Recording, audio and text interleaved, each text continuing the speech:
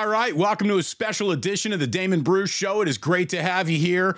We are looking at Tuesday, November 28th, and we are in Eagles week. And because of that, we want to get inside of that team, inside of that locker room. And when you're going inside of Philadelphia, there's only one man to talk to listen to, and that is John Kincade of 97.5 The Fanatic. But beyond that, I've known John for at least 4 or 5 radio lifetimes, and it is good to see you, brother. How are you?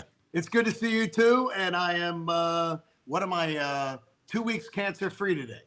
Man, so that is from the day I got told that I was cancer-free, so 3 times survivor.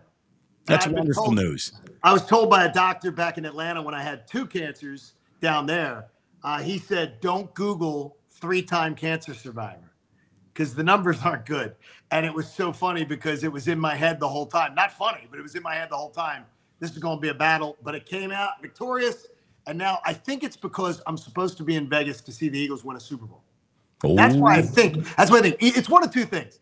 God either thought I had more to do on this earth, or he said, I want no parts of him. He's annoying as hell. So it's one of the 2, and it could be either one. I mean, the odds on my sports betting app say it's at -175. He wanted no parts of me.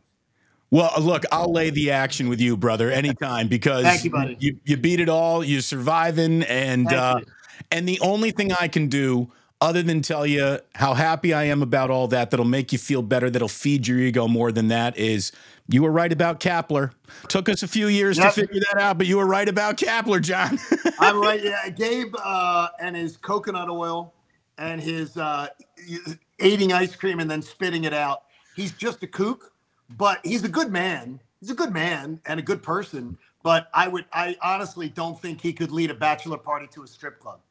And I think it took you guys a while to figure out because he's all sunshine and lollipops. He's all positivity, and nobody's used to that. But then at some point you realize the emperor has no clothes. And for Gabe Kapler, he likes to have as little clothes on as possible. You see, Sunshine and Lollipop sells a little bit better on the West Coast than it does back East. And then he dropped that 107-win season, which was fantastic. An aberration. Wasn't supposed to happen, but it did happen, and that's why baseball's nuts. But you were right about Kapler, and you've been right about so many things in Philadelphia sports. And whenever it's Bay Area, Philly, you're the only guy that I can think of that I would want to talk to. Let's start with something really basic. You take this in any direction you want, brother. In your mind, why are the Eagles 10-1? The Eagles are 10-1 because they have a veteran locker room. They have a perfect mix of spectacular young talent, spectacular veteran talent that has already won a Super Bowl and been to others. And they have the middle ground guys that are dragged along that are, you're going to do things the Eagles way, and we're going to do things this way, and this is how we play, this is how we practice. I'll give you an example. Jordan Davis last year came to the Eagles from the University of Georgia. He was supposed to be this big run stuffer and everything like that. He didn't really make a huge impact last year. He was playing roughly 18, 20 snaps a week, and you expected more out of your 16th pick. Well, Nick Sirianni talked about it yesterday. He's gotten in great shape. He's done everything that they've told him to do. But the behind-the-scenes story is Fletcher Cox, literally on a daily basis, is emailing him, texting him, calling him first thing in the morning. What are you doing today? We have an off day. What are you doing today? What are you doing to get better? So they have veterans that literally sit on the young players because they say to them, we're going to help you get paid. And that motivates anybody, especially those of us in radio. Who's responsible for setting this tone with the veterans? Is it Howie Roseman from the top? Is it Sirianni? Or like you said, a handful of players like Fletcher Cox who just said, this is my job at this point in my career. I'm not who I quite used to be on the football field, so I'm going to make up for that by being the ultimate team leader. Correct. It's Fletcher Cox. It's Brandon Graham. It's Jason Kelsey. It's Lane Johnson. Those 4 right there are sort of like the group that literally leads the young players. But that locker room, it's tight, Damon. Like Debo yesterday. I'm hearing Debo, going off about the Eagles. In the Eagles locker room, it's going to be unless you're a big time veteran like a Darius Slay, those younger players will be just put your head down, go to work, and keep things going. I admire it. Sirianni has a great locker room. He's created an incredible chemistry here with players. And I got to tell you, his first press conference, I was ready to go, oh my gosh, they hired Ted frickin' Lasso. But he's been incredible. And it's crazy because all the veterans bought into Sirianni and they carry the water for him. They deliver his message. They police for him. It's been amazing because I questioned the hire. I was like, who is this guy? What is his accomplishments? But very much like I questioned Doug Peterson's hire and I questioned Andy Reid's hire back in 1999. Just because you don't know somebody doesn't mean that the people who do know football and Jeffrey Lurie knows how to hire good coaches. And he just does it. Even Chip Kelly, which was a failed experiment. Chip won 10 games his first 2 years, and we can't stand Chip here. It just never fit in at all. So you talk about Philly people, he didn't fit in. So outside of the 49ers, I don't think that there is a team whose I've seen more snaps of than the Eagles. I've had my eye on them all year. Right. They've been fascinating. I love watching them play. They play the right way. They play the brand of football that I admire, just dominant on the line of scrimmage, talent everywhere around the line of scrimmage. They're an awful lot of fun to watch, and they're in a dogfight each and every week, and they come out on top, and knowing how to win a close game is an attribute that's foolish to say, well, they're not blowing teams out, so therefore they're not quite whatever. No. Winning tight game after tight game against quality opponent is part of winning DNA, and they've got a lot of it. On the other side of that coin, though, what's the weakness, John? What's the one thing that keeps you as a talk show host and Phillies fans up at night, and they think, well, there's the blind spot. That's the incomplete on this team? Well, everyone keeps telling me they're 10-1. And I tend to be very much have a critical eye, but this team is hard to, discredit. They're awesome in so many ways. They're 5-0 against winning teams. All the winning teams they've played, they're 5-0. So that's good. But what I don't like is every single week I've heard from Nick Sirianni or Jalen Hurts or somebody telling me, we haven't played our best game yet. You don't want to be, and the talking point in October was, you don't want to be playing your best ball in October. You want to have stuff to work on. Well, guess what? Sunday afternoon, I'm going to be in the stands. It's my annual Eagles daddy-daughter game, and my oncologist says I can go. And nice. I'm going to go sit in the stands. I will be 8 rows behind off the field in the end zone, and we're going to have a great time. It is, to me, it's December, though. I haven't seen them say – they keep saying, we haven't played our best game yet. We still have things to work on and everything. It's 11 games in. I'm freaking impatient. They're the NFC champions. And I expected it to be more like last year where they got out to leads and then unleashed the defense and they boat raced people. I expected a little more of that. But honestly, they're scoring 1/10 of a point more at the 11-game mark than they were last year. It makes no sense. But they just know how to win, Damon. But they can't put 4 quarters together. They have not put 4 quarters together in any game this year except Miami. And they dominated. The Dolphins came in with a lot of talk and they dominated them. True or false, Jalen Hurts is already the best quarterback in franchise history? I'm leaning towards true, but I have too much respect for Donovan McNabb yet to say that I'm just going to give him that. If I have a sample size of an extra 20 games, I think I'll join you on that one. I certainly think it's trending that way.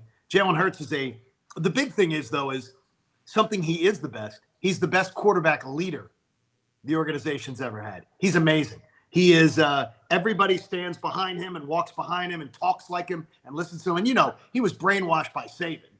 I mean, he was put through that Saban, program, which is very much like being caught in a Southern cult. And he ended it humbly. I mean, it ended on a humble note, which is really good for a young player, I think. What was really cool is he wanted to, and he stayed because he wanted to stay there. He wanted to finish his degree. And then he knew he could potentially transfer the next year because he would completed the degree.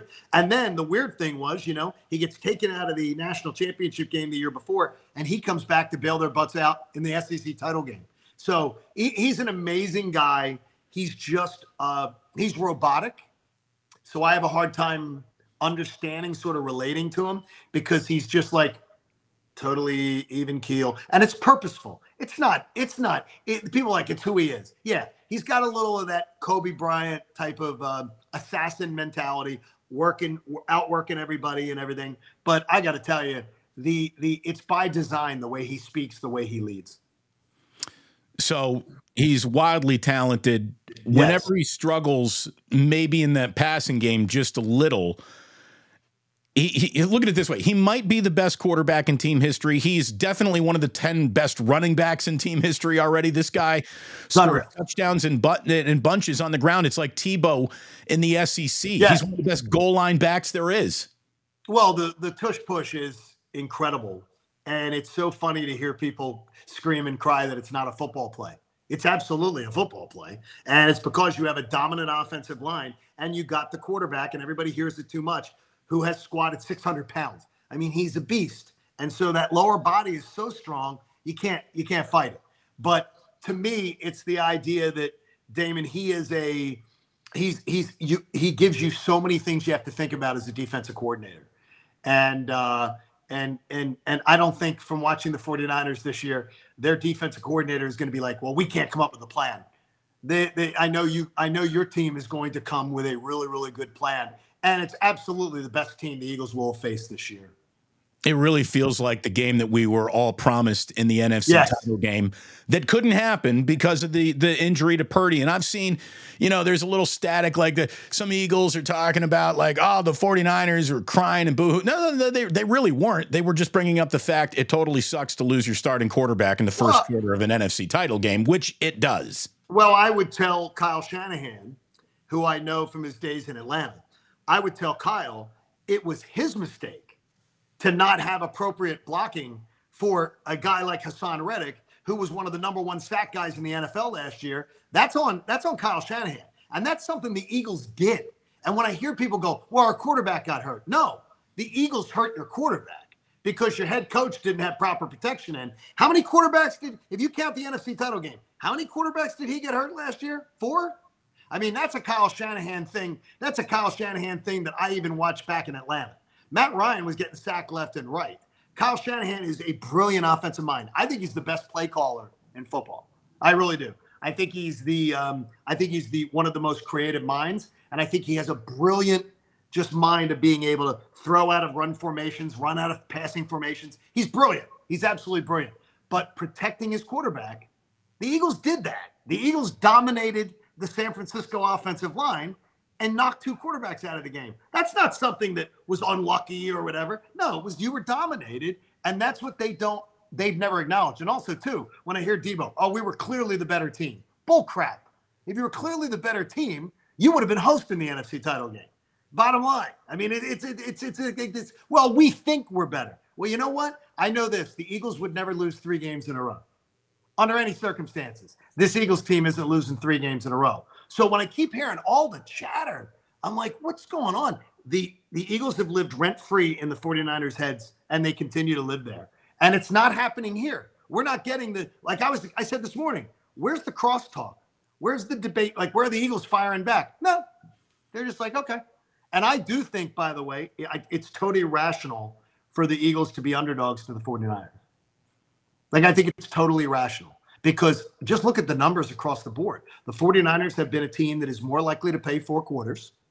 The 49ers have been a team that has been, I think, when they win, it's much more, they just come out and they sort of impose their will. And we saw a lot of that from the Eagles last year. But I'll say it again. There isn't any 3-game stretch in the schedule where the Eagles would lose 3 games in a row against anybody. And the Eagles have now they called it the gauntlet earlier. You know, the Dallas, the Buffalo, the Chiefs.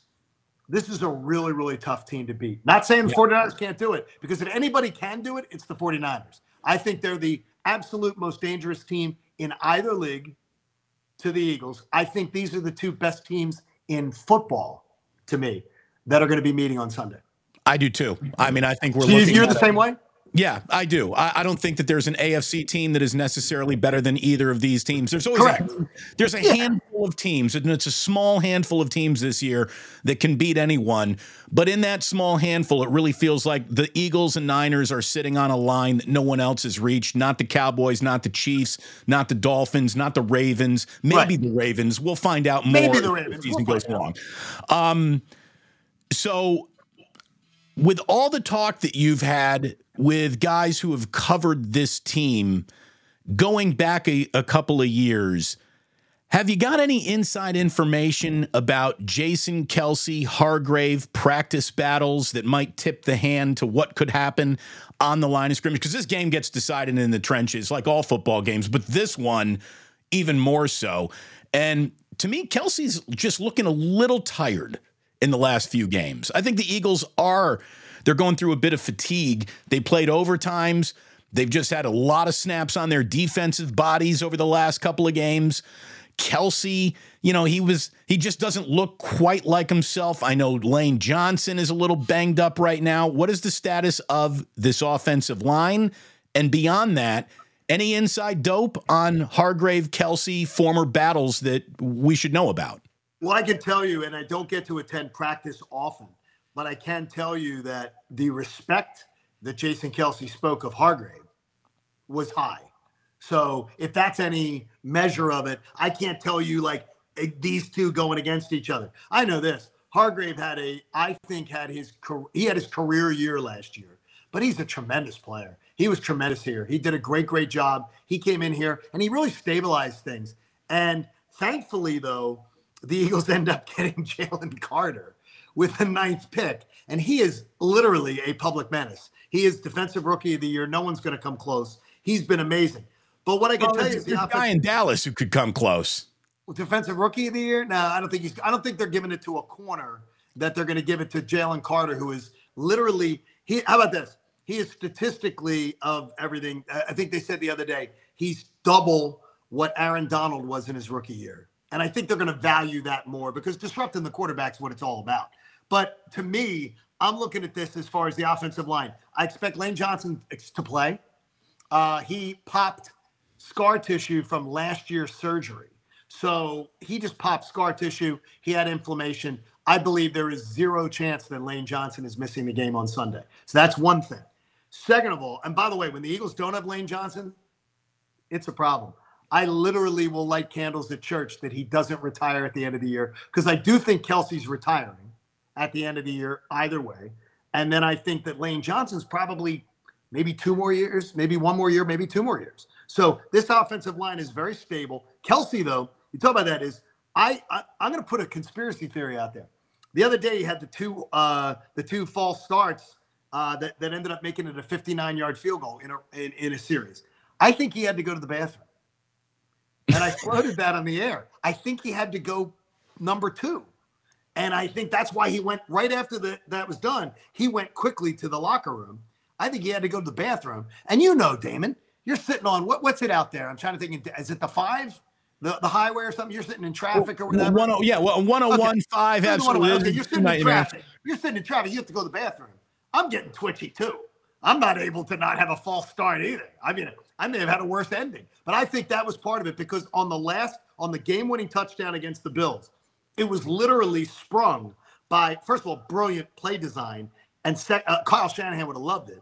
And second of all, Kelce's block sprung absolutely. He just cemented the guy, and that sprung Jalen Hurts for the touchdown. So it's going to be a great game on Sunday. I mean, I have such respect for the 49ers. I respect it. And from knowing Kyle a little bit in his time in Atlanta, I respect him. Even though he lost the playbook the week of the Super Bowl at the Super Bowl media night, which I don't understand how you could possibly do that. And I also know he's a put the towels out at the pool guy and then go home and come back later. And that always is a no-no to me. Yeah, I don't like that either. That's inside information on Shanahan. I like this. He's a pool guy. He's a guy that when he was in Atlanta, go to the pool, put their towels out, and then go home and come back 2 hours later.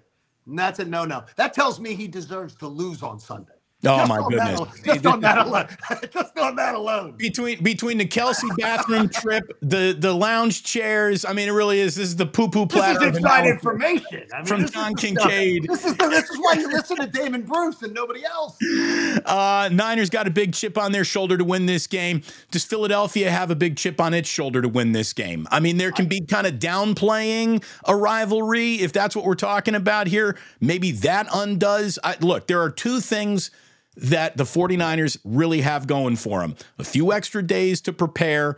That's big. 3 days. Yeah. That's big. and the motivation, the real motivation to go in and set what they think is the record straight after losing an NFC title game. I think the Niners got that going for them. Beyond 10-1 and home field, what do the Eagles got going for them in this game? I think the fact is that I believe the Eagles' defensive front will win the battle against the 49ers' offensive line. Brock Purdy does this way too much, where he turns his back. I have no idea what he's doing, but I have a lot of respect for the guts that young man has. He's a gutsy guy. Now, I've heard some things and I've read some things out of San Francisco that Brock Purdy in the rain you don't want. And it looks like it's going to rain. You want the rain on Sunday? No one wants rain. I'll do a rain dance all week if Brock Purdy sucks in the rain, because that's what I'm seeing from people is that Brock Purdy in the rain, people don't like him as much in the rain throwing the football. Oh, I'm going to do the rain dance for Sunday afternoon. I don't think we've seen enough games of him in the rain to make any definitive statement about what he is or isn't in the rain. Well, the one thing I would say is, and I think it works, is that I believe the Eagles will win the defensive front against their offensive line. I think the Eagles have the better quarterback in the game that is more likely to make the clutch plays and to win games for his team. But I think that's based on experience, by the way. I'm not taking a shot at Purdy because I really do respect what he's accomplished. But I also think, too, when one team circles the game on the calendar and makes it their regular season Super Bowl and the other team does not have it that way, I think that's usually a danger spot for the team that built up too much into it. And I think that is going to be – I think the Eagles win a hard-fought game on Sunday. Really hard-fought game. Like a 23-20 type of thing that it's going to be a bare-knuckle brawl. And the 49ers are going to bring their – I believe will bring their A game. It should be a great game. There's no doubt. It should be. I'm glad that we got a chance to talk to you about this, John. We're early enough in the week where if people watch this, I hate when we do a Friday interview and then people who might be traveling to the game have already made their plans. It's early enough in the week where any Niner fan who's traveling to Philadelphia for this game, here is the list of John Kincade do's and don'ts. Let's start with actually going to their first game at the Link. A list of do's and don'ts for Niners fans who are going. Okay, here's this. And I saw one radio show out of San Francisco that was like, we were treated terribly. Look, if you're going to the game, just be low key. Be low key. And I mean, you don't have to be Niner hat, Niner jersey, Niner thing. And then when you're scoring, you're celebrating where you're in the middle of an Eagles section. Just be low key. Cheer for your team, whatever. Nobody's going to give you a problem if you're not looking to in your face type of thing with the fans. Because at that point, well, you're on your own. That's all I can tell you. That's all I can tell you at that point. You are on your own. Restaurant scene, do's and don'ts. The city's so much more than a cheesesteak. Set the record straight.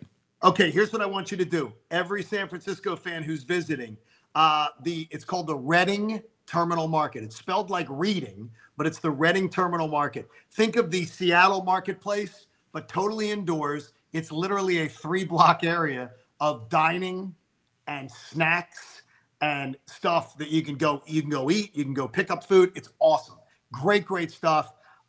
You'll have a blast. You can do breakfast there, you can do lunch there, whatever. You can't do dinner. Breakfast and lunch, it'll be closed. Dinner, see if you can get a reservation for Ralph's. Reservation for Ralph's in South Philly, but your early listeners of this week will have a better chance to do it. It is the oldest family restaurant in the country of any kind, and it's got the historical marker out front to prove it. The Italian food's amazing. You'll absolutely love it. My mom liked it. My wife will sometimes say the service isn't really big. They're more like, no, sit down. You're sitting in Mama's house. They're feeding you your food, so you don't look like that. That's always good. So I think those are two really good spots. Everyone's going to tell you for a sports bar, Chickies and Pete's, which is great. If you find a PJ Wellahan's, they're great too. The really aggressive tattoo guy he's like the city's mascot at this point. His name's Dunphy.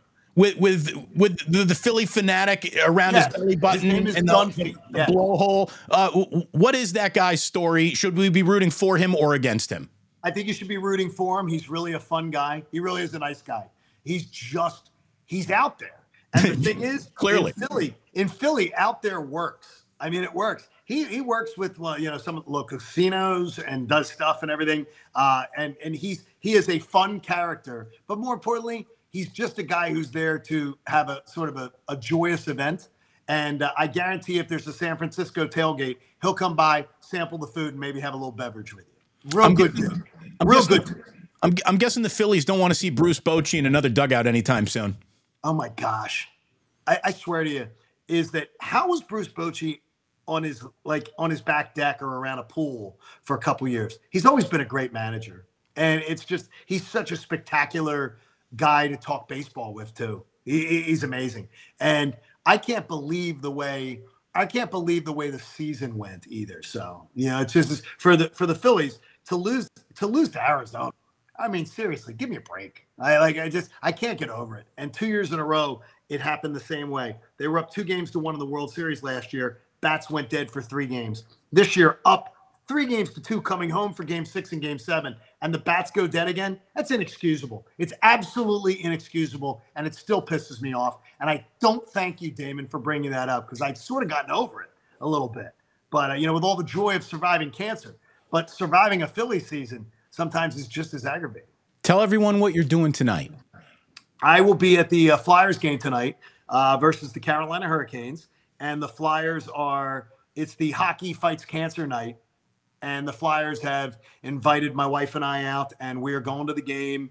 And they're going to be a special. They say the press release says they're honoring me in game, and then I'm getting a special gift.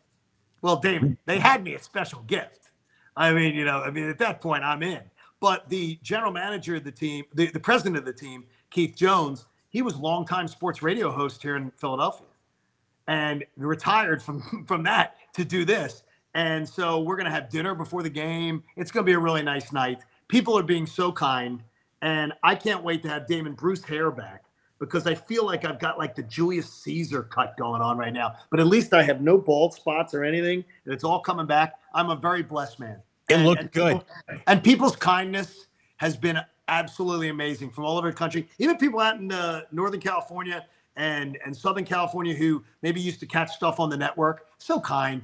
People are so amazing with the support, and I love all of them. And when you check in on me, too, that was always very kind, too, and I always appreciate that.